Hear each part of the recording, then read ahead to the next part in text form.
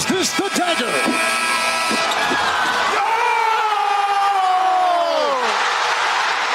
Illegal substitution, too many men on the field, Saskatchewan. Gizmo has a block and the sideline. He has not stepped out. He may go all the way. He needs one block and he'll do it easily. Promised Mess I wouldn't do this. McDavid stops up. What a move. Shoots. Scores!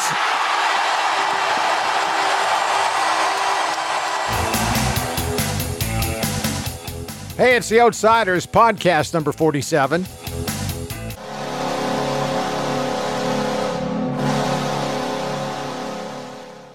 Bryn Griffiths along with Robin Brownlee. How you doing, Robin? Everything okay? Everything's absolutely perfect, pal. Ready to go. Looking forward to this one today because we're going to be chatting with a former Edmonton Oiler. You know what? I can't even say that because he's still an Edmonton Oiler in so many ways. Not a former Edmonton Oiler, but Kevin Lowe joins us on The Outsiders today. Lots of stuff to talk about.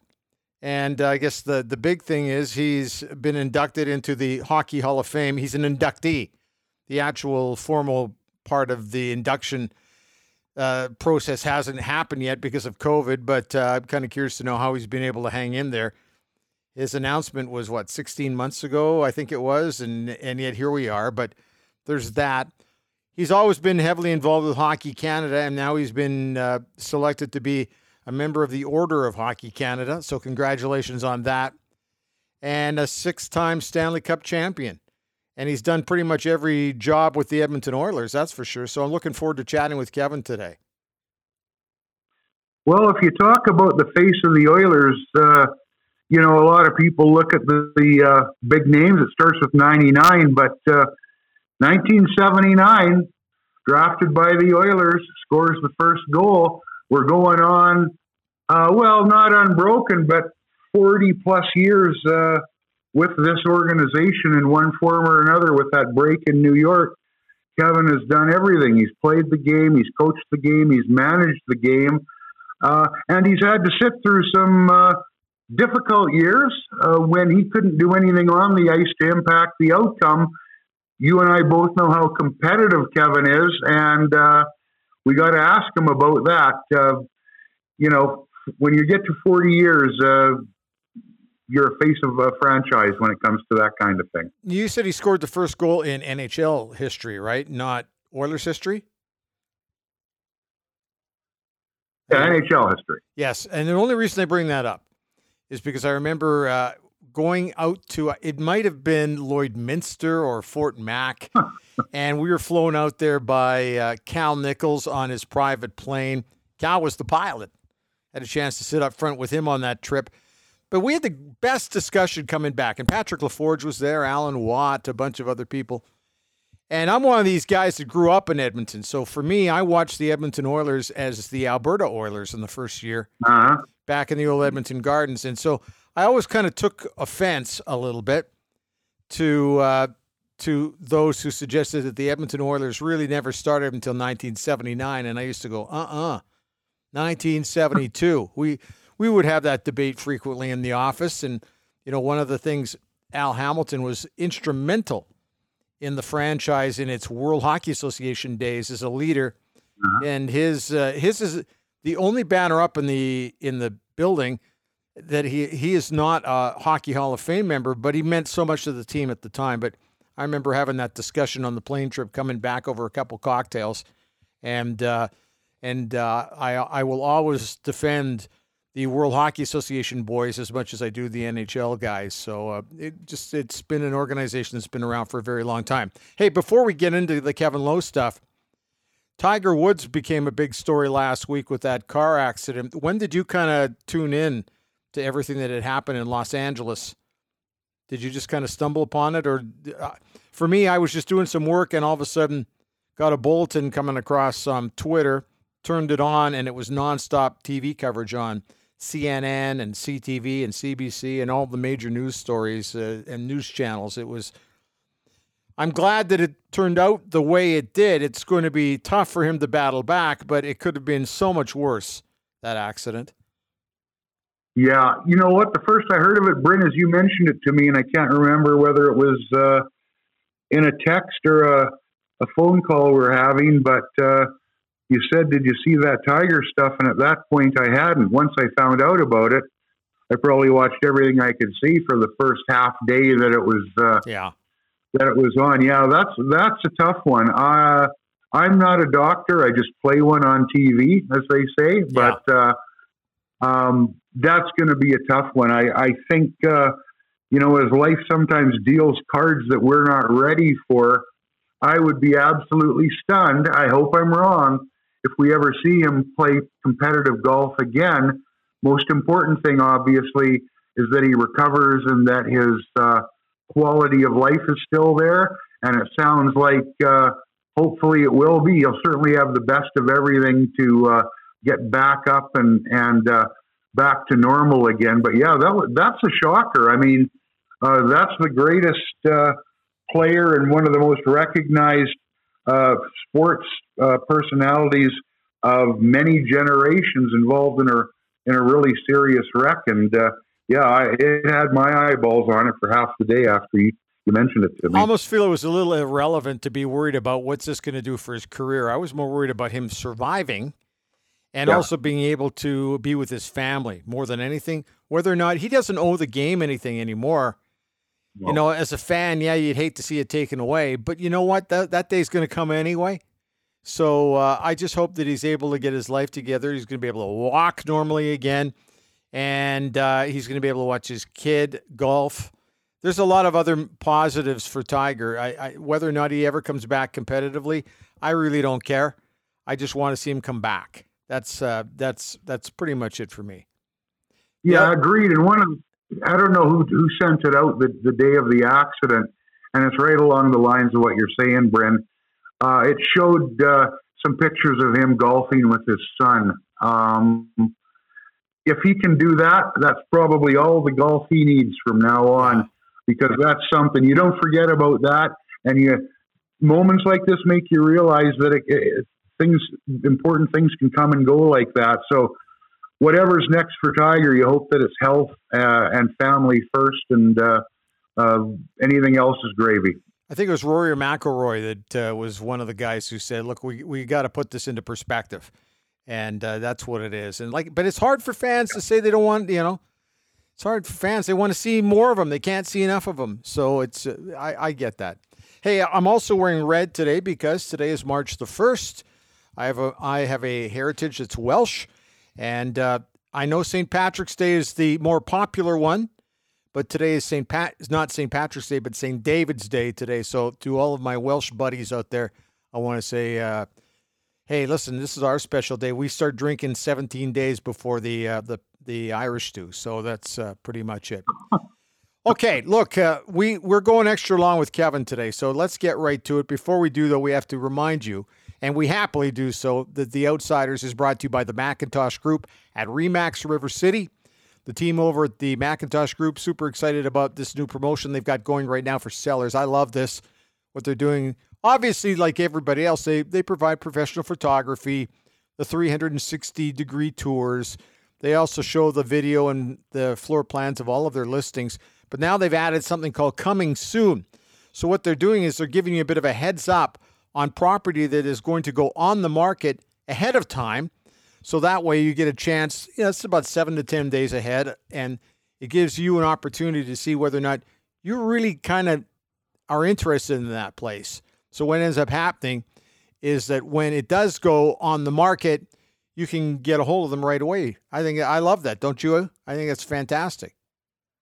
A little sneak peek, as it were. Absolutely. Great idea. Yeah. So, and what it's also doing, they're finding, is it's resulting in more showings in less time. And also they're finding their sale prices are higher because they're getting competitive offers in. And the market is not as soft as you think here. But if you'd like more information, get a hold of Brent or any of his team members at the Macintosh Group and tell them that you heard from the Outsiders. I keep blowing that one every time because, well, we are Brent's insiders. Anyway, just get a hold of the Macintosh Group at 780-464-0075 or online at macintoshgroup.ca. Okay, you ready to go? Ready to go. Take a deep breath. Coming up next, Kevin Lowe.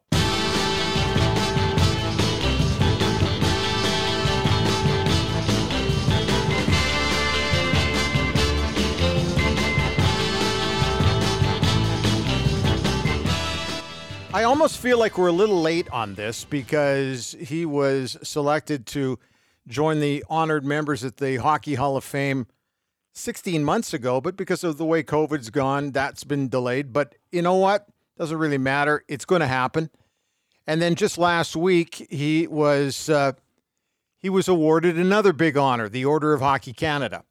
So it only seemed appropriate now was the time to make the call and track down Kevin Lowe, Edmonton Oiler great, and he joins us on The Outsiders today. Kev, how you doing? I'm doing great, Brent. Thanks. Good to be on with you guys.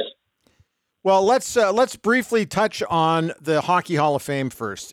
Has this 16 months been driving you crazy? Because I know you're a man of action, but I guess you're just kind of rolling with the punches with this COVID thing, right?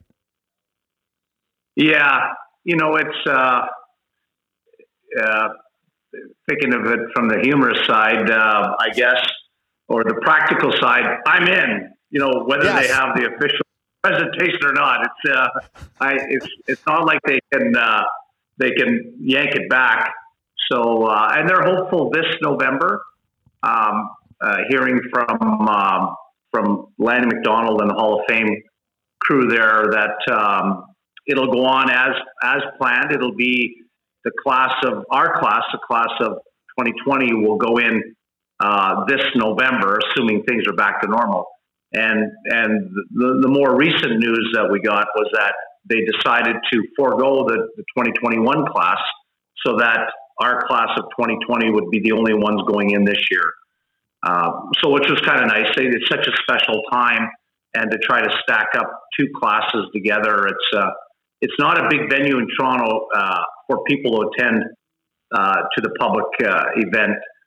As it stands, it's always tough ticket. Anyhow, with just one class, so two classes were crazy. So what it does is it gives us more time to sort of be the class.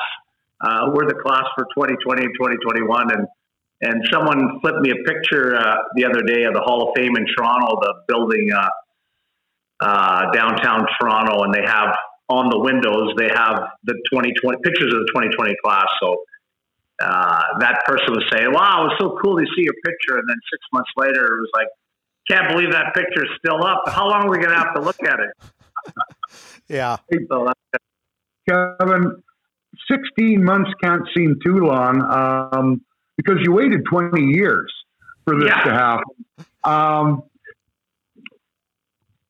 Talking about that, the one thing that strikes me, and there was a debate for a long time, should Kevin be in, should he not be in, how you measure great hockey players.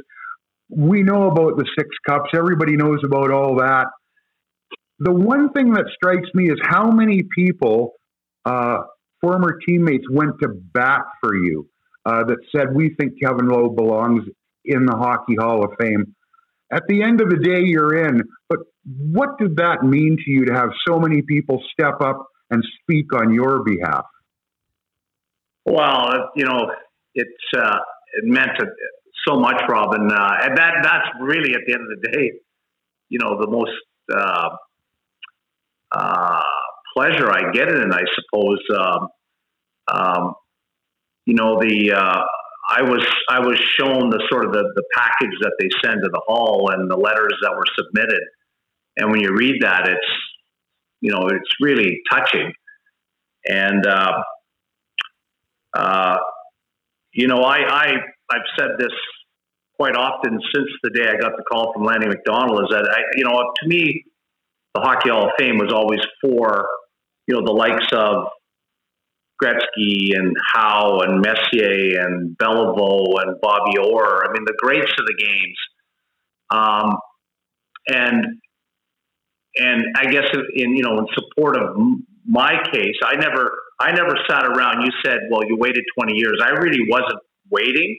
I would only hear from people, well, the Hall of Fame votes come and your name's on there. And I'd say, oh, is that right? And I never really envisioned myself being there. So it was never a big letdown if I wasn't called. I was happy with my career, happy with my accomplishments. And of course, but when the time did come, I was a little bit shocked. But, having said all that, the Hall does have players that, many of them didn't have near the accomplishments that I had. let's forget the statistical part. But at the end of the day, the game of hockey, I believe the way we see it, is about the Stanley Cup. It's not about scoring a bunch of points. It's not about, of course, you need all those things, but the end goal, you hear everyone say it. You hear Connor McDavid, you heard Wayne Gretzky, with it, I'm MVP, top scorer, but they want to win a Stanley Cup. And, I don't want to say I cornered that market, but I was fortunate to have all those. So, again, as I say, I was never disappointed, and quite frankly, thought it would never happen. And, in my mind, maybe rightfully so. But when the call did come, it was a thrill. 6 cups, am I correct? If I'm not mistaken, it's 6 cups. Yeah. And so I was thinking about this yesterday. There's got to be a crazy, wild difference from Cup 1 to Cup 6. And, you won in 2 locations, Edmonton and New York. But when you look back at those 6 cups, I know that the first one's special. I know the last one, you wonder, is this the last one? Because it's so hard to win. And then you have the 1991, where that was the first one without Wayne. And I know, having traveled with you guys, that was special because you had something to prove to the hockey world that it could be done without Wayne. So totally different. But is the number one still the number one?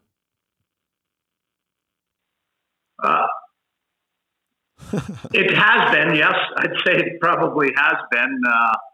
And yeah, you're right. It probably always will be. But the way you described 5 and 6, they're pretty darn special too.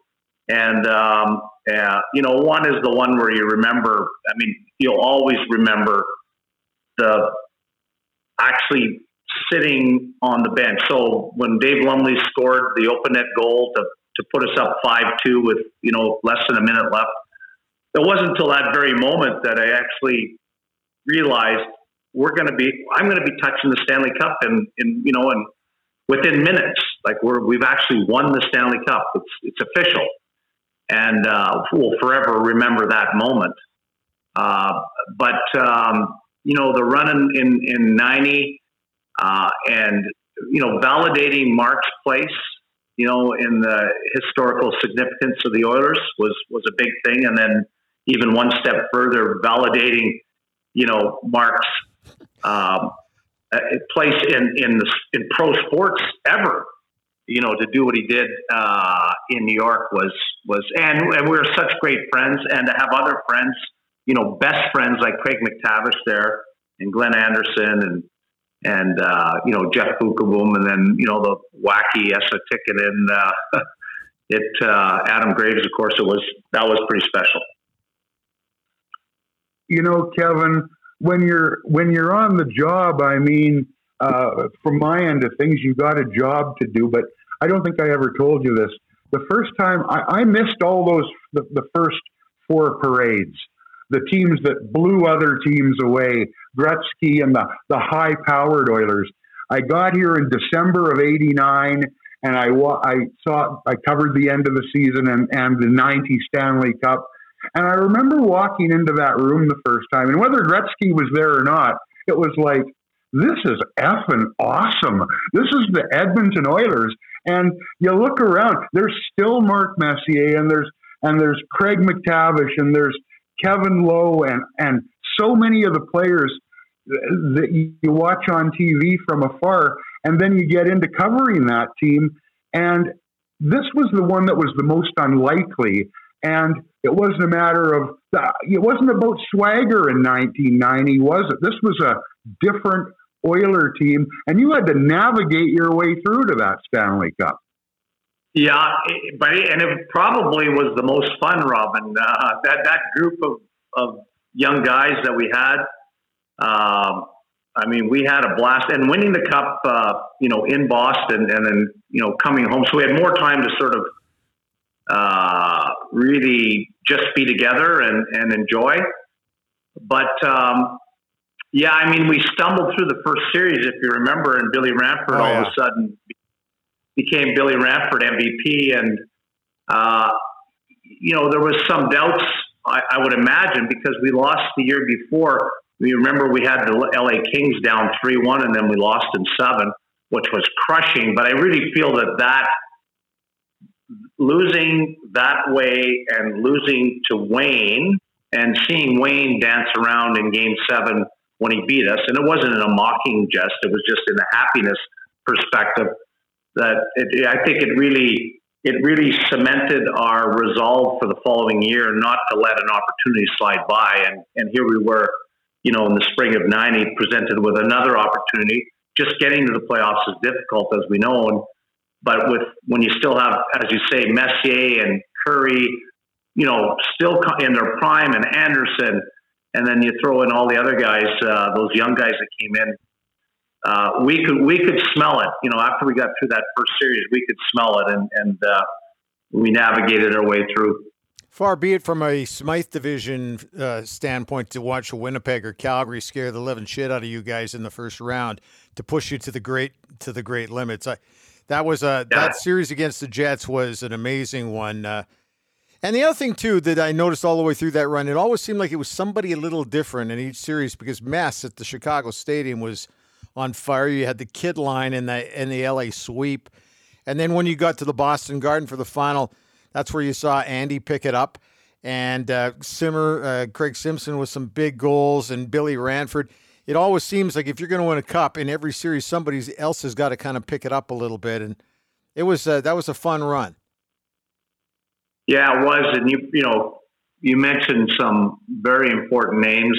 Craig Simpson, one of them. I mean, he had really become a leader on that team and scored he was a perfect complement to Messier and Anderson, if you could think of a perfect line mate. I mean, he had exceptional hockey sense and great hands, great shot, and great willingness to score goals. So I think the Oilers could use a guy like that right now, in front of the net, banging away at some goals. That'd be one piece, I guess, that I could see would really benefit today's hockey team. But it was the whole thing again too. Not to touch too much on Wayne, but there was no we did it without Wayne. But probably subliminally there was a fair amount of that in us, especially for the older guys. Yeah, and that's those kinds of emotional things can be great motivators. Kevin, going to that last cup, what's that lyric, Sinatra? If I can make it there, I'll make it anywhere. Different uniform, but you're in the media center of if not the universe, at least North America in New York, and you've got some familiar faces with you from the glory days in Edmonton. Winning that last one without knowing at the time it was the last one. Talk a little bit about that, because 5 here, but that last one there, that had to be special as well. For a number of reasons. One, it sort of brought us, there's been a number of players that have won 5, but 6 or more is kind of, obviously the next threshold, and it's a big one. It really eliminates a lot of players that have just only won 5. Funny that you talk about that. But when you talk about New York, Robin, it was massive. I mean, the New York Knicks and Houston Rockets went to Game 7 that year as well for Madison Square Garden Sports, which owned the Rangers and the Knicks. I mean, the city was completely on fire. Springtime in New York is, it's a fantastic place. The weather's great. But that's where from my perspective anyways, the story kind of ends. I have no stories of, incredible parties, New York parties and stuff, because quite honestly, I was 35 at the time, and I think back and chuckle. We had 2 7-game series, back-to-back semifinals and finals. At 35 in the NHL, you're starting to be a little long in the tooth. And I was banged up.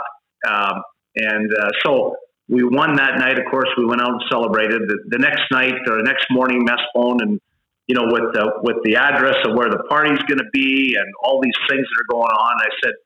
I said, Mess, I just don't have the energy. I'm going to have to take a pass pass on today, and I'll catch up with you guys tomorrow. And so, sure enough, the next day comes, and Mark phones again, and so this is the agenda for today. We're going here, 2:00, and there at 4:00, and giving me a whole shopping list of parties and events, and the same answer. I just don't have the energy, and I ended up doing that for about 5 days in a row. So I missed out on a lot of the celebrations, but at the end of the day, just hoisting the cup and having some champagne in the dressing room is really what you really look for. Hey, this order of Hockey Canada, I know how much Hockey Canada means to you. We can go right back to those Salt Lake City Olympics and how special that was. But when you think of your time with the gang at Hockey Canada, where does your mind immediately go on that one? Well, Salt Lake City for sure. Yeah. Britt, that was, the backstory to that is a couple things. One being, in 2000, Wayne phoned me up, and you'd think, we probably talked often. At that stage in our life, we hadn't talked very often because we were both had families at that point. He was living, I guess, in Los Angeles or whatever. So we probably hadn't talked for a year or longer. And so when I got a call, it was just nice to hear from him. But even more pleasing than that was the fact that he asked me. He told me that he was going to be the top guy for Hockey Canada to select the team. He had been asked by Bob Nicholson, and that I was his first call to assist him in it. And so I'll forever remember that, just because of the context of our relationship. And, you kind of, I don't need to tell you guys, when you as you get older, if you're not in the same lane, if you're not living in the same city, not in the same lane, you tend to have a call once in the, blue moon type of thing. So, and then fast forward to the actual games, and then, you get the whole backstory. Canada hadn't won a gold medal in 50 years in hockey at the Olympics. It's like, wow. And then, of course, what happened in 98 and not medaling at all. So there was, and then we get to the first game of the tournament, and we get smoked by the Swedes. And I was like, oh my goodness, I didn't sign up for this. But then everything else that happened after that. And then to fast forward to, 1 minute left in the game, we're up 5-2 on the Americans. All the Canadians that are in the building are singing "Oh Canada." Never seen that before. And, so that was, that's certainly the pivotal moment in my days with Hockey Canada.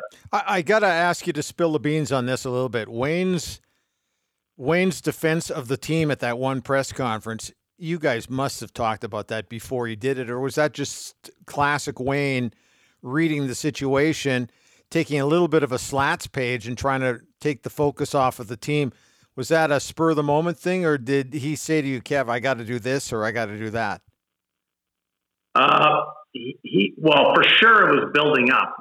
And I just said this yesterday. I think he just flat out snapped. He had enough.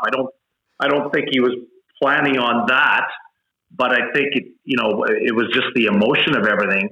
But also knowing Wayne, I mean, a lot like Slats, always thinking of the bigger picture and, maybe deflecting some of the attention off the question. I don't know about all that, but for sure we used to meet for coffee or breakfast every morning at a Denny's in Salt Lake City.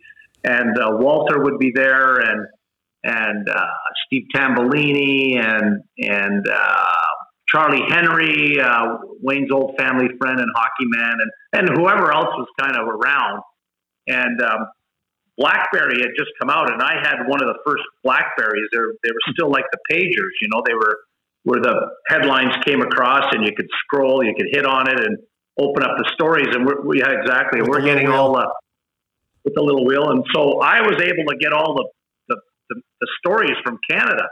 So I would sit there having coffee, and I'd go, "Whoa, so-and-so saying this and so-and-so saying that." And I could just see Wayne getting redder and redder, and I could just spitting mad at those turncoats, those BASPARDS, and so he really, and of course there was other stuff on that, and it comes with the territory, but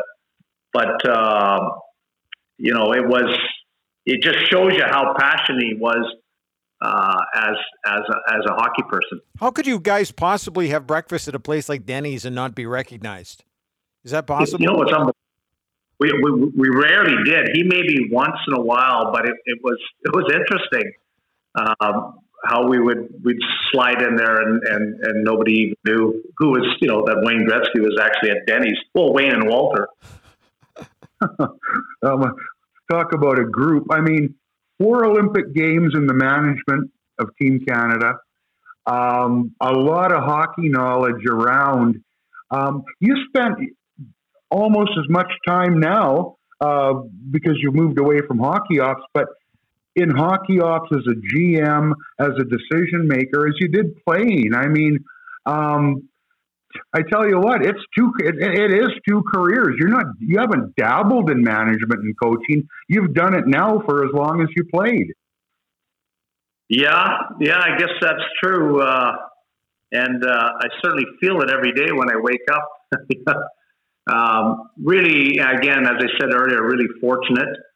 I always hoped that I would have a career in hockey afterwards. You guys probably heard me say, I thought, well, if it didn't work on the hockey side, that I, would maybe be on the media side. I used to say that as a towards the end of my playing career, and then lo and behold,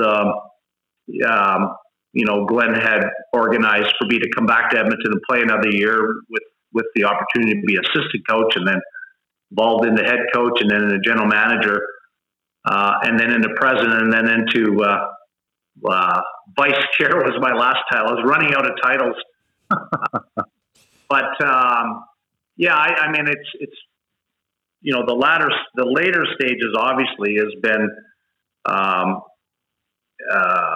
credit due to, I guess, my commitment to the game, and I guess people still valued my opinion when I had it to offer, and I work hard at the promotion of the game. I try to be an ambassador of the game.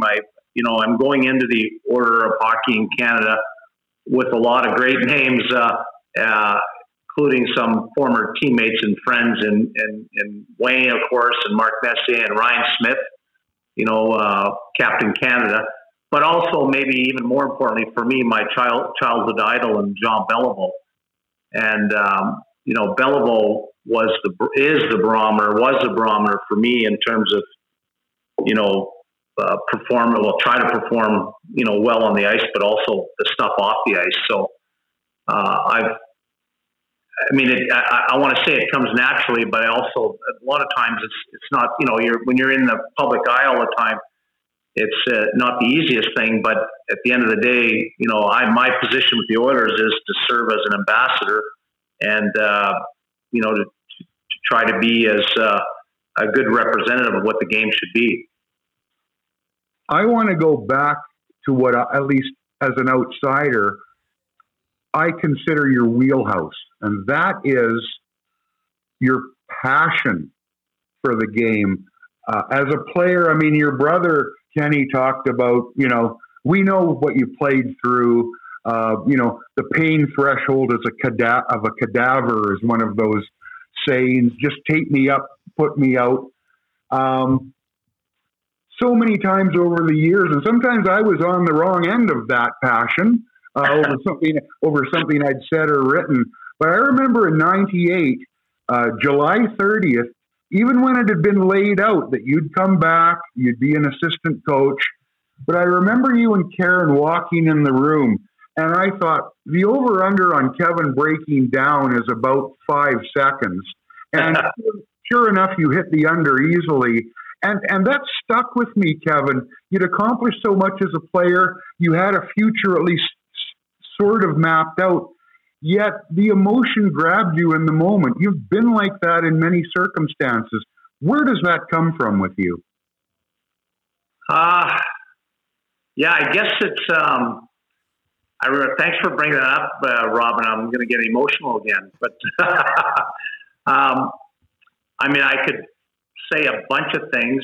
I remember that well. So with my family, I mean, if I could show you a picture, I have a picture that I cherish, and it's me when I'm about 2 years old, and it's a team photo of I think they were peewees or bantams, peewees probably, and in the photo is 7 of my cousins, and my dad is the coach, and my uncle, who's my godfather, was the assistant coach, and I'm sitting, at the on the ice with the trophies and the sticks, and it's there. I mean, Hockey was like a religion in our family. I'm the third youngest of my generation, of which there's 36, and so lots of hockey going on. I grew up in that environment, and but it was never forced on me. I just loved to do it. It really became natural. Now you asked about the passion, and I find this comical to this day. So I'm not in the hockey decision making. I haven't been for quite some time relative to the Oilers. But when the Oilers play poorly or guys are making mistakes, I'm watching the game and feeling the exact same way as I did as when I was a general manager and I was a guy in a chair in charge. Like it's strange that So I'm thinking back in those days, I wasn't feeling that way because I was the guy responsible. I was just feeling that way because I want the team to win. That's all. Like, you know what I mean? Mm-hmm. So if I'm watching a game now and they're playing poorly, I'll first of all turn the sound down because I don't want to hear, and I'll force myself to watch to see if I can pull out a nugget of enjoyment out of it. But thank goodness I've been able to watch all the games this year. Hey, I got to bring this one up because my better half brought it up, and that is, how did Kevin and Karen meet?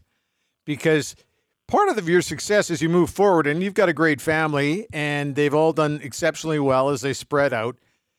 But Karen, it seemed to me, was such a perfect match for you and didn't really stop you from being you. And I think that's a credit to her as much as it is to you. But do you remember the first time you guys ever met? Oh yeah. No, the story is, it's an interesting one. So we met at a fundraiser that Wayne Gretzky had in Brantford. I believe at the time was a CNIB, I think was the benefactor to it, but it was we were playing for a number of years. Wayne had an event in Brantford, Wayne Gretzky and Friends, they called it, and it was tennis, and then it became softball, I guess. I think the year I met Karen was softball. Karen's agent at the time was Mike Barnett, who was Wayne Gretzky's longtime agent and good friend. And so Karen was also attending this celebrity event. And the way the story goes, it's a little bit long, but I think you'll appreciate kind of the punchlines. Is I was with Mark and I were visiting Wayne at his place in California. Wayne and Janet headed to Brantford some days before to prepare for the tournament, and Mark and I were scheduled to follow to Brantford for the event. Things happened, and Mark wasn't able to attend, so we left. The last time he saw me, I was very much single, and so he left and happened to travel to the Far East. And 1989, no internet, no nothing to stay connected. And within 3 weeks' time, I had met Karen and asked her to marry me. So when Mark returned home to Edmonton 3 weeks later, he phoned my house, and a good friend of mine, who both of you know, Sandy Nesbitt, was my roommate at the time. And Sandy answered the phone, and Mark was looking for me, and Sandy said, "Mark, oh my goodness, we missed you. We had an engagement party for Kevin." And Mark went, yeah, funny. And Sandy, "Where's Kevin?" And said, "No, Mark, seriously, Kevin got engaged." And Mark was like, "Oh yeah, that's funny. Yeah, that's a good story." Second time, and then as Sandy tells the story, Sandy said, "No, Mark, seriously." And Mark actually got mad at Sandy, and Sandy, like, cut the bullshit. Where's Kevin?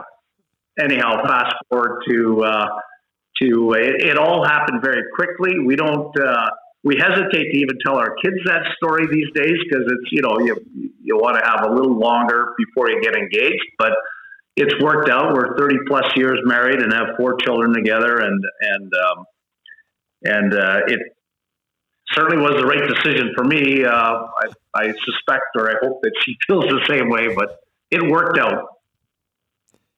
It certainly. Hey, what is the? Tell me something, Kevin, if you can. When it's only 3 weeks, how do you know that soon? I remember telling a good friend of mine within a couple months of meeting my wife, but it was like a couple months, I'm going to marry that girl. It was before I'd asked, before I'd done anything. But 3 weeks, man, that's like a thunderbolt out of the blue, isn't it? Yeah, pretty much. Yeah, we. It's tough to explain without getting into the psychology of it all. But I'm a little bit older than Karen. She comes from a great family, and she retired from skiing really young. She was only 23 years old. That was 2 years post her Olympic medals and 1 year post a world championship silver medal. But she, growing up in a great family, she had been traveling in Europe since she was, I think, 14 years old or something. So, and she had success. And I think, the motherly instinct, she wanted to get married and have kids. And in those days, I imagine maybe it's a little easier now to be a skier and do that. I'm not even sure, but that was a big part of her life.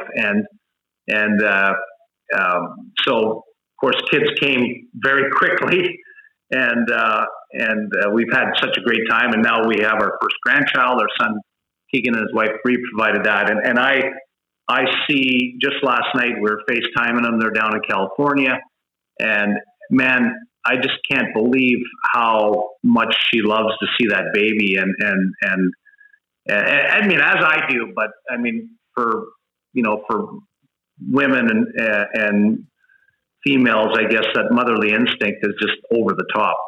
So I guess that's probably what drove her, is that, she wanted a family. Hey, we're going to be all over the place down the stretch here. I'm wearing red. Watch Tiger's story develop last week, and then watch what the PGA guys did, where they were wearing red yesterday on television. But I still remember a story, and I was working at the Oilers at the time, and you had gone and met Wayne and Mac T for a round of golf. And when you came back, you were excited about this round of golf, and you didn't initially tell everybody why. And then eventually you did, because there's no way you could keep a secret about golfing with Tiger Woods and Wayne Gretzky. Do you remember that round very much? Oh, yeah. Yeah, I sure do. Wayne, Mac T and I happened to be in Vegas, and Wayne caught up with us and said, hey, you guys up to playing a round of golf? Tiger's down here. He had just come back from one of his first injuries and was about ready to go play in a tournament, I think in Germany or something. And, of course, I mean, I'm not the greatest golfer in the world, so I'm like, oh, man, how do I pass up on the opportunity of playing golf with Tiger Woods? But so we agreed to go. It was brutally cold that day in Vegas. We had to go buy extra clothes and stuff because we only had our shorts and whatever. So that was kind of, I'll always remember that. But I'll always remember being on the first tee box and my knees just knocking like, okay, just if I can hit one good shot all day, let it be right now, and otherwise I don't really care. And so it was a par 4, 479, but it was an elevated tee box, so it wasn't as long as 479 sounds. And so Wayne hits first, or no, I think Tiger. We gave Tiger the honors. He hit first, and then Wayne went second. And I kind of looked at Mac T. You go. So Mac T, and everybody hit it well. So then it was me, And so I get up there and I've got a hockey player swing or not a very nice looking swing, I guess. But I hit it right on the screws. I hit it as well as I could, right down the middle, took the perfect line, and I saw it bounce, and I had lost where Tiger's ball was. So par 4, 479, and my ball was sitting at the 150-yard marker. I could see it, So and remember, it was an elevated tee box, so I didn't hit it that. You know what I mean? And a lot of help from the elevation. So I get in the cart, and Mac T goes, "How'd it go?" I get, "Oh man, I hit it good. I hit it on the screws." And he goes, "Oh, well, that's good." He goes, and I go, "I think I outdrove Tiger." And he goes, "Oh, bullshit." I go, No, Mac, look, and we're driving down the hill, and you can see my ball at the 150-yard marker. And he goes, "Is that your ball?" I go, "Yeah, that's my ball. I outdrove Tiger." And so we get down to the flats, and then the undulation of the fairway. Then all of a sudden we get close to my ball. Then we could see Tiger's ball at the 100-yard marker. So we couldn't see it from the tee box, But so he loves to tell that story. How I thought I outdrove Tiger. Tiger though was interested in the Stanley Cup stories, though, right? Because when you're with three other guys that have won, a guy competitive and as sports friendly as he is, must have been as fun for him as it was for you guys. Yeah, and that's a good point, Brendan. We had lunch after and sat, at a little table in the Spike Bar, and it was amazing. I mean, I was just dying to ask him questions, but of course, Wayne was, I don't want to say monopolizing the conversation, but we were talking hockey, and he was just happy to eat and listen, and you could see he was, lapping it all in. That's in somewhat respects, my wife Karen's the same way. When you don't play in a team sport, that whole camaraderie and connection is they don't ever experience that, right? It's he was. Yeah, I mean, it's just fortunate I still have the picture sitting in my office, and I got him to sign a couple Titleist number 4 golf balls. I have his name on it and Wayne's name on it, so those are a couple special mementos. I tell you what, if that's not the definition of living right, I don't know what is. You go out to the golf course, you tee it up with for my money, the greatest player of all time, with arguably, my generation remembers Jack Nicklaus, but the greatest golfer, at least of our lifetimes. That looks pretty good on the mantle when the grandkids come over, doesn't it? Yeah. And by the way, I was even with them after 2 holes. We parred 1 and bogeyed 2, but then it was all over. Hey, the other guy I want to talk to is another champion, and that's Joey Moss, who we've lost here inside this past year. And everybody's got a way of how they want to honor him. And to me, I'm going to state what I think. I'd love to see the community arena renamed after him, and I'd like to have a statue of him outside, opposite of the Wayne statue on the other side of the building. That, to me, would be a wonderful honor. But I just don't know really what is appropriate or what is correct, because Joe meant so much to all of us, whether you're a member of the team, member of the organization, or a member of the media. We all dealt with Joey every day and loved it. Yeah, no, agreed, Bryn. It's amazing the outpouring that I was fortunate to sit in some of the meetings and discussing plans relative to Joe. And, the piece that Sportsnet put together was incredible. There's been lots of dialogue. I mean, and lots of plans in place.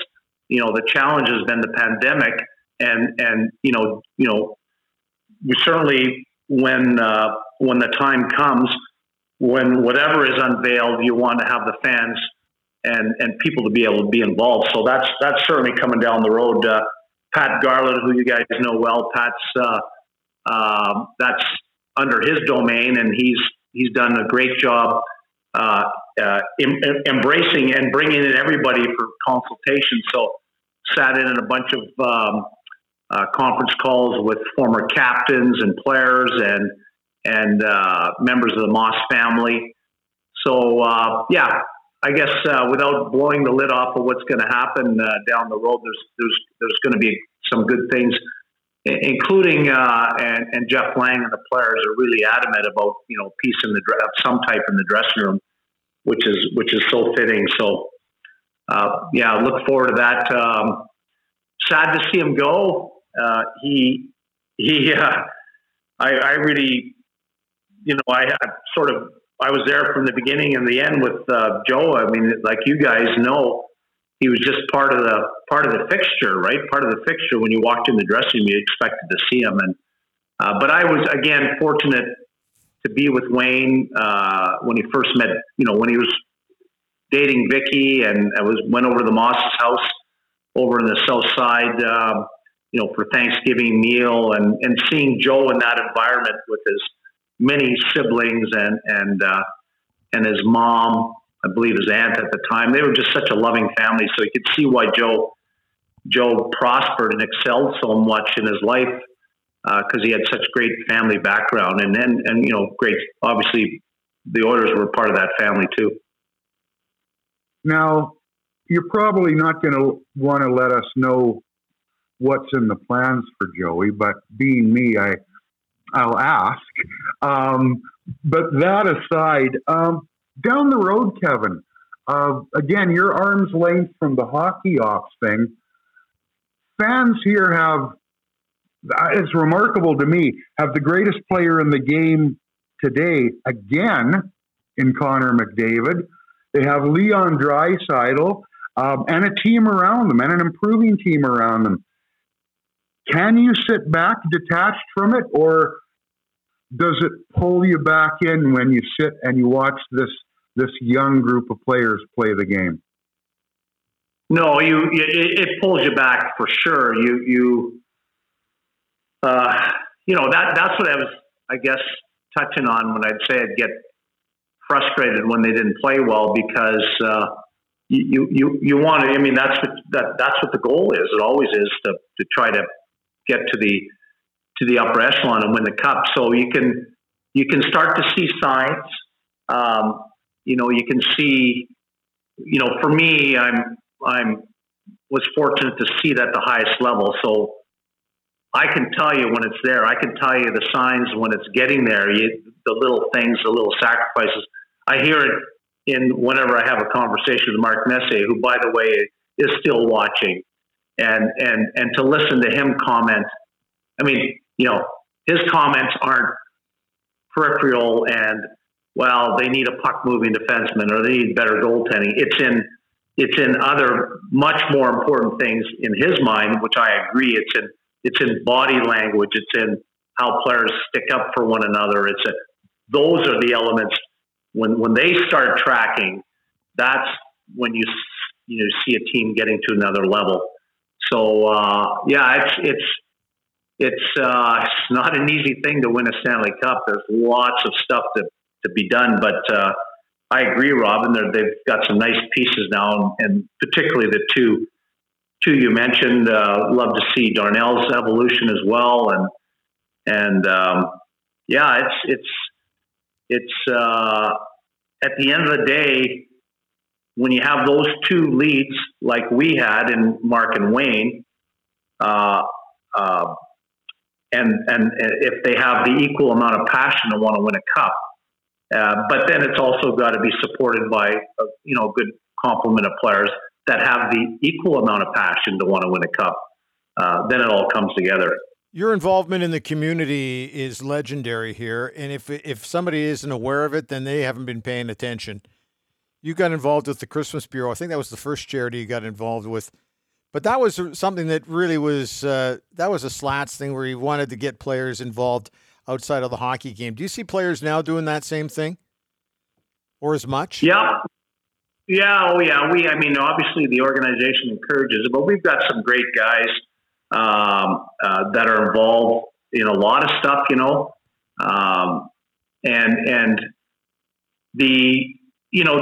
don't know if the game's a little more transient. I mean, it was a little bit different. We made our homes here.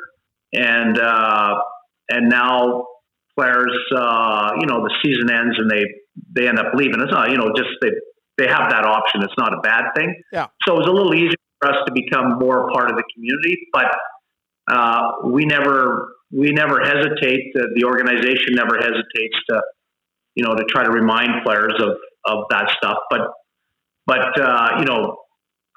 right from the top, Connor and Leon, have been very active and generous with donating money to various organizations. Nuge has dug in and really made Edmonton a home. But we've had a young team for a lot of years, so it takes years and years to sort of get there. But we try to. At the end of the day, our goal, the foundation's goal, is to try to link every player with some organization, and up to them, whatever they feel. Some of them have a passion for dogs, so the SPCA and things like that. But it really, for me, besides you hope that the good that it provides, I really always felt and still feel it's a nice break from the game. It's nice to get out in the community and connect with people that aren't necessarily part of the game, and we have a naturally giving city, as you guys well know. I mean, it's amazing when you look at our 50-50, but anything that goes on, the support, the people that step up and donate money and support for organizations it's not equaled anywhere, I believe, in the country. It's funny you'd mentioned that, Kevin.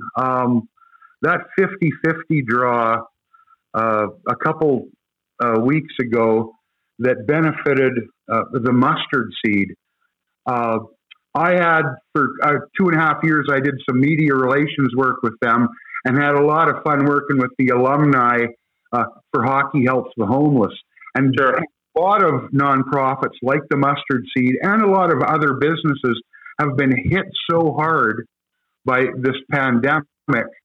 And that money is going to make an absolute world of difference. I mean, a real boots on the ground world of difference to the people they serve. It's absolutely remarkable. And I'm not asking you to toot your own horn here, but the Edmonton Oilers Community Foundation is a real driver in this community, isn't it? It sure is, and has been since about, I think 2002 was the first year it began. We've had a lot of wonderful board members. Again, another way to connect to the city. We've had so many leaders in the city as part of the board right now. Natalie Minkler has been our executive director. Both of you guys know well, and Natalie's been there for a number of years and does such an amazing job.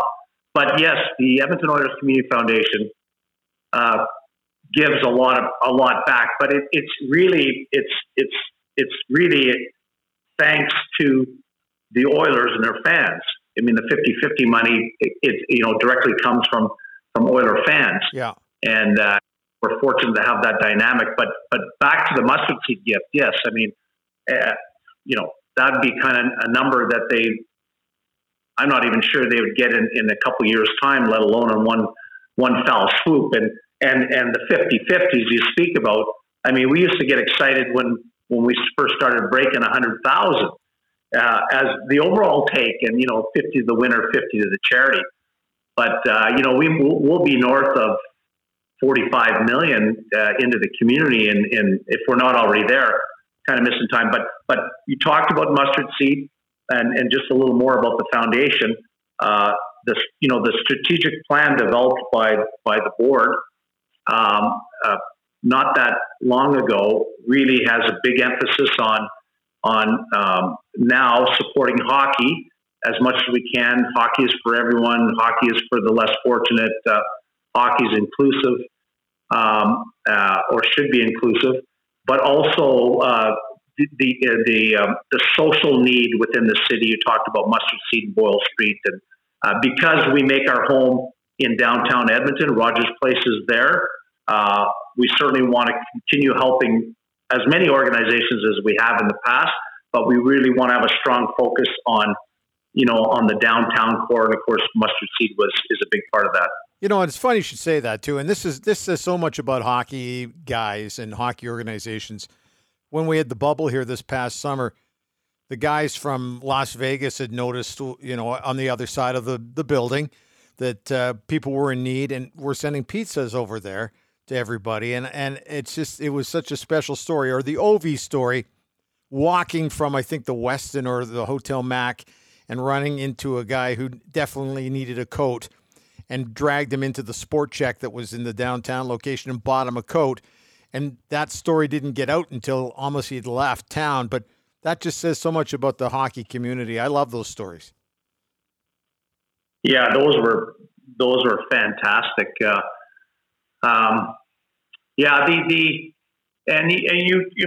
touched on it, Robin, with the pandemic. Much more need, and there's going to continue to be. We continue to thank our fans and the supporters at 50-50, because they can rest assured that the money's going. It's going to be placed in a great spot and be well appreciated, and we're thankful of it, and we'll continue to try to get creative and try to beat the last big target. I'm not sure how many more north of 2 million we're going to have, but hopefully we will, because there'll be a lot of benefit from it. One last one for me, Kevin. You are, without even any reasonable doubt, the most competitive person that I've ever met. I've seen it many times over the years, and that's a good thing. It has manifested itself in different ways, let's just say that. But now as you and Bryn and I, for that matter, slide into our 60s and we're older and more mature, where do you get your competitive fix from now? What does it for you these days? Yeah, good question. I'm not sure. I am involved in some business outside of the game, so some land development, and that can be competitive, trying to convince approving bodies and things like that. It's you win, or I don't want to say you win or they win, but that's sort of away from the Oilers. I mean, still just watching the Oilers, as I mentioned earlier, I get my adrenaline fix. If they lose, I'm upset. Not necessarily at them. I'm just upset the way I always was. But at 62, I can't have my heart challenged too much. So I can't be being too competitive, some card games with Karen and the kids, and I don't have to win, but I need my fair share of winning, and that keeps me sane. Two quick last ones for me. One, do you and Berkey still talk? We do, yeah, and it took some time, and I'm not sure if you heard that side story. It's kind of an interesting one, and he talks about it in his book, where we were never the best of friends, but we were both managers. We enjoyed talking to one another. I had gone fishing with him, but I can't say. I mean, sometimes you have a loose description of what a friend is. So I consider you guys friends. I mean, we won't spend a lot of time together. So we were sort of in that vein. And then when the thing went down with the offer sheet and all that, and it blew up. One thing I remember is Dean Lombardi, after about 2 or 3 months of all this, talking to Dean. Dean was in LA at the time as GM, and somehow Berkey's name came up, and he said, "Hey, that thing with you and Berkey, that wasn't for real, right? That was just Berkey doing a PR stunt." I said, "No, Dean, that it's pretty much real." And so that was kind of a funny thing, but on the more serious side. So again, we wouldn't see each other that often. Maybe at the Hall of Fame awards, you'd see someone in passing, and we'd make sure we didn't talk to one another. And then when Berkey's son passed away, sadly, the actual night of that happening, I got a call from Steve Tambellini, who, was quite close with Berkey. And he said, we talked about it a bit. And then he said that he said, Berkey wants to talk to you. He needs to talk to you. I'm thinking to myself, well, we haven't talked forever. It's kind of strange that he'd want to talk to me after his son had passed. So sure enough, he phoned me the next morning, and the reason for the call, and explained it quickly, was that his son who had passed away. He and Brian had a conversation. I think Brian alluded to his son saying, Dad, these spats you have, things going on, like the one with Kevin Lowe, that's ridiculous. You got to show him, whatever he said to him, more maturity, or that. And I'm sure Brian's reaction was, well, that's your point of view, not mine. But after his son passed, he said, I'm doing this in honor of my son, who, I want to open up the lines of communication or whatever. So ever since that day, we've, I guess, been called, we're friends again. Excellent. And before we go, I'm a member of the Cure Cancer Foundation. And one of the events that I've been involved in over the last little while, obviously I've been touched by cancer, but I also want to make sure that nobody else has to go through what I've been going through. And one of the events we do is called Toast of the Town. And we did a great night for Barry Stafford and had a lot of fun. I don't like to call it a roast. It is a toast, because we do have some fun. Some stories do come up. We were going to do one with you last year, but of course, with the way COVID went last August, we couldn't do it. We're hoping to get it underway again this coming August. But I do want to encourage everybody that if we and when we get back to normal, and we are shooting for August, that if anybody gets an opportunity to buy tickets to come to your event as we toast and roast you, that they do so. That's going to be a fun night, and we'll have a lot more stories coming up that night too. Yeah, I'm looking forward to it, Brendan. Hopefully, as you say, we can, as things improve on the pandemic side, I'm hoping by August that we'll be able to have it. I think the crew there, Barry and company, are very hopeful. It's a good event, and for the best, for a fantastic cause. So the goal is to raise a bunch of money for the Cure Cancer Foundation, who you're well aware of, and of course I am. So yeah, I encourage everyone to come. It'll be a fun night. I'm sure there'll be stories. Well, I know there'll be stories told that have never been told publicly before. So come and join us. Hey, one of the stories that came up, though, at Barry Stafford's one, I got to find out and make sure this one is true, and I can't remember who told the story. It was an executive with a rather sizable company about you and Barry Stafford with laces. You know what I'm talking about? Can you break that story down to kind of send us off here? What happened there? Barry loves to make sure that his budget is met. Yeah. Barry's passionate. Speaking about competitive and passion, Robin. Now and again, I remember signing a picture for Barry that he had in his training room, and it was a picture of, you've maybe seen of Mark and Wayne and I hoisting the cup. And what I said on it was, something to the effect that, not that never before has, trainers been more impactful on championships.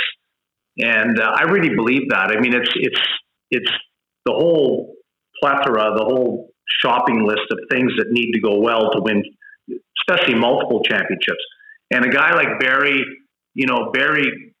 grew up, played hockey at U of A under Claire Drake. I mean, what better experience can anybody have? But a hockey player that eventually turned into a trainer. He was so passionate, as he'll admit, not good enough to make it to the next level. But here's a guy who's ultra compassionate or passionate, but also knows the game, knows what guys are going through, and then, of course, gets his marching orders from Glenn Sather, who was obviously a stickler about the little things, and particularly keeping your eye on the budget. So, we had strong rules. I mean, imagine this, it's the National Hockey League. We were only allowed to have 3 sticks at a time.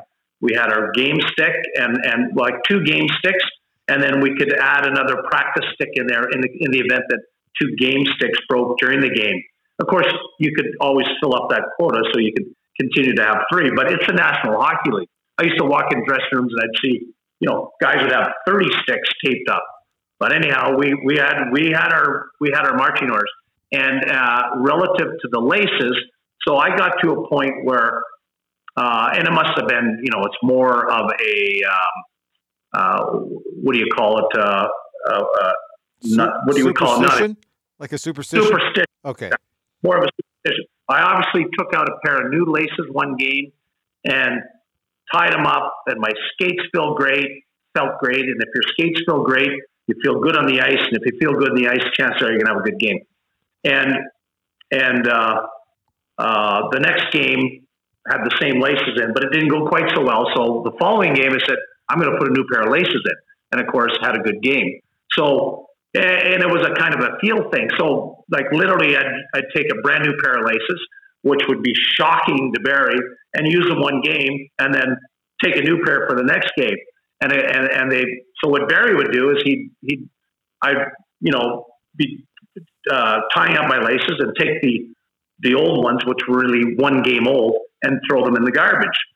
And so Barry would go and not make a big fuss about it, but he would walk around the room, look in the garbage, grab the laces, bring them back into the training room, roll them up, put them back in the little package, and put them back in for players. And it took us a while to figure out that we thought he was just, whatever, he was giving them away to Goodwill or whatever he was doing with them. We didn't know what he was doing, but he was actually putting them back in.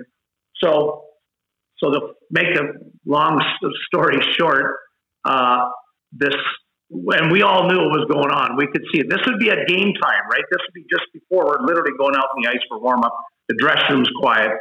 So I took the lace and baited them, and I threw it in the garbage, but I hung it over the side so you wouldn't miss it. And then at the bottom of the lace that was in the garbage, the part that was in the garbage, I tied a note to it saying, "Ah, caught you, cheap bastard." So when he pulled the lace out of the garbage, everybody saw it and had a quick laugh. His face turned red, and that's the lace story. That's beauty. Hey, thanks for your time today. You've given us way too much, but this is long overdue. And congratulations on all the honors that are coming your way. There's a jersey raising coming at some point as well.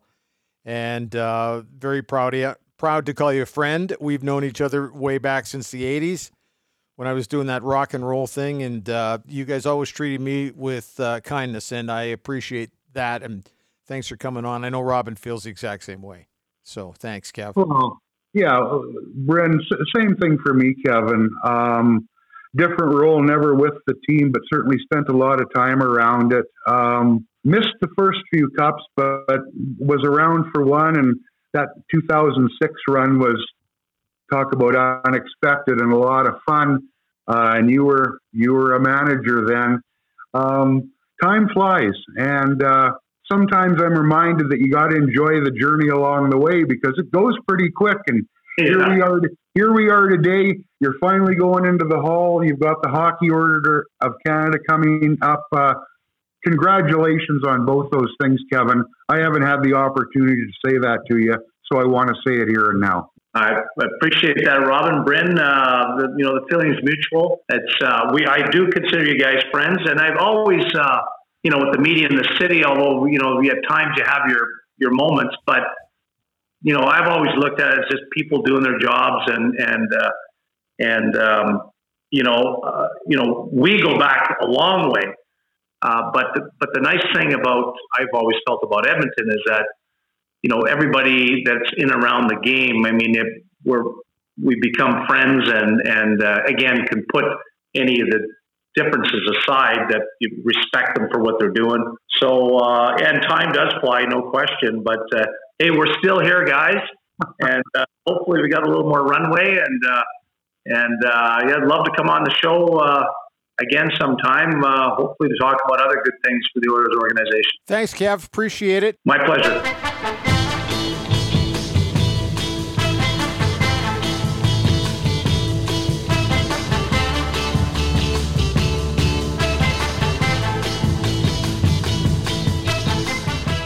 Wow, that's our longest interview ever, but I thought it was good to, I felt like we were venting on a few subjects today, Robin. You know what? It's been a while since I had the time to sit down and talk with Kevin, and we always, in the past, firmly had our GM and reporters hats on. It was nice to just chat, and, Kevin talked a lot about the things that people want to know, and things that have happened during his time as an Oiler, as a player, as a coach, as a manager, what he's doing now. That time with him zipped by real quick. I wasn't going to ask him about the Berkey thing, but I never really heard how that had resolved, or even if it had resolved, and so I thought I'd better ask anyway. And the more I thought about it, I started thinking back a little bit on the fact that stuff like that is... It's the same old story. Boy finds girl, boy loses girl, girl finds boy. Boy forgets girl, boy remembers girl. And girl dies in a tragic blimp accident over the Orange Bowl on New Year's Day. What the hell is that? Oh, you missed the punchline! Oh, never mind. That's from one of the Naked Gun movies or whatever. Frank Drebin is one of my heroes. Okay, so anyway, that was a blast today, and like I said, I just I can't thank Kevin enough for giving us well over an hour of his time. And we had some technical difficulties at the beginning, so we had him almost for an hour and a half today, but he was great. It was we were just able to shoot the shit, and that's pretty much the way it worked out. Oh, by the way, we have another rejected sponsor. Do you want to hear the rejected sponsor since we're on a roll here? I don't. You tell me whether or not you think this one's going to qualify. Hang on, here we go. Budweiser presents Real American Heroes. Real American Heroes. Today we salute you, Mr. Losing Locker Room Reporter. Mr. Losing Locker Room Reporter. Wherever a semi-naked man is crying like a schoolgirl because he lost a ball game, you are there. So sad, too bad now. Why did they lose? Because some millionaire dropped the ball. A millionaire who needs a mic stuck in his face on national television. Oh, no. Go ahead. Wear your cashmere blazer to work. No one's going to pour champagne on it where you're going. They're just losers. So this Bud's for you, oh bringer of bad news. You're not a big loser. You just interview them. Don't want to talk about it. Not sure that one's going to fit. That one's going to work. I don't know. Well, we'll see. That would be solid sponsorship right there. Well, it's not quite the Macintosh Group at Remax River City, but it might be a close second. Hey, listen, there's a couple of little housekeeping things we have to do. If you'd like to drop us an email, please do. The email address is theoutsiders@shaw.ca. Theoutsiders@shaw.ca. You can check us out on Twitter. The handle's real simple, @Outsiders2020. And also make sure you tell your friends to subscribe to our RSS feed on any of your favorite ear candy sites like Apple, Google, Spotify, Pocket Casts, etc., etc. And that way you get the new and the hot one when it comes off the press every Monday. So it's pretty fantastic. Anyway, your support greatly appreciated. Your financial support is also very important to us. And we'd be thrilled to talk about potential advertising other than the one that we're not so sure about. And we'll have bigger and better things coming up next week. Thanks, Robin. Talk to you later, okay? Excellent, pal. Talk to you later on. All right.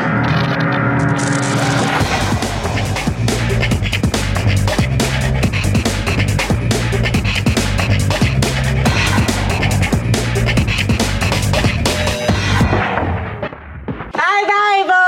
fun storming the castle.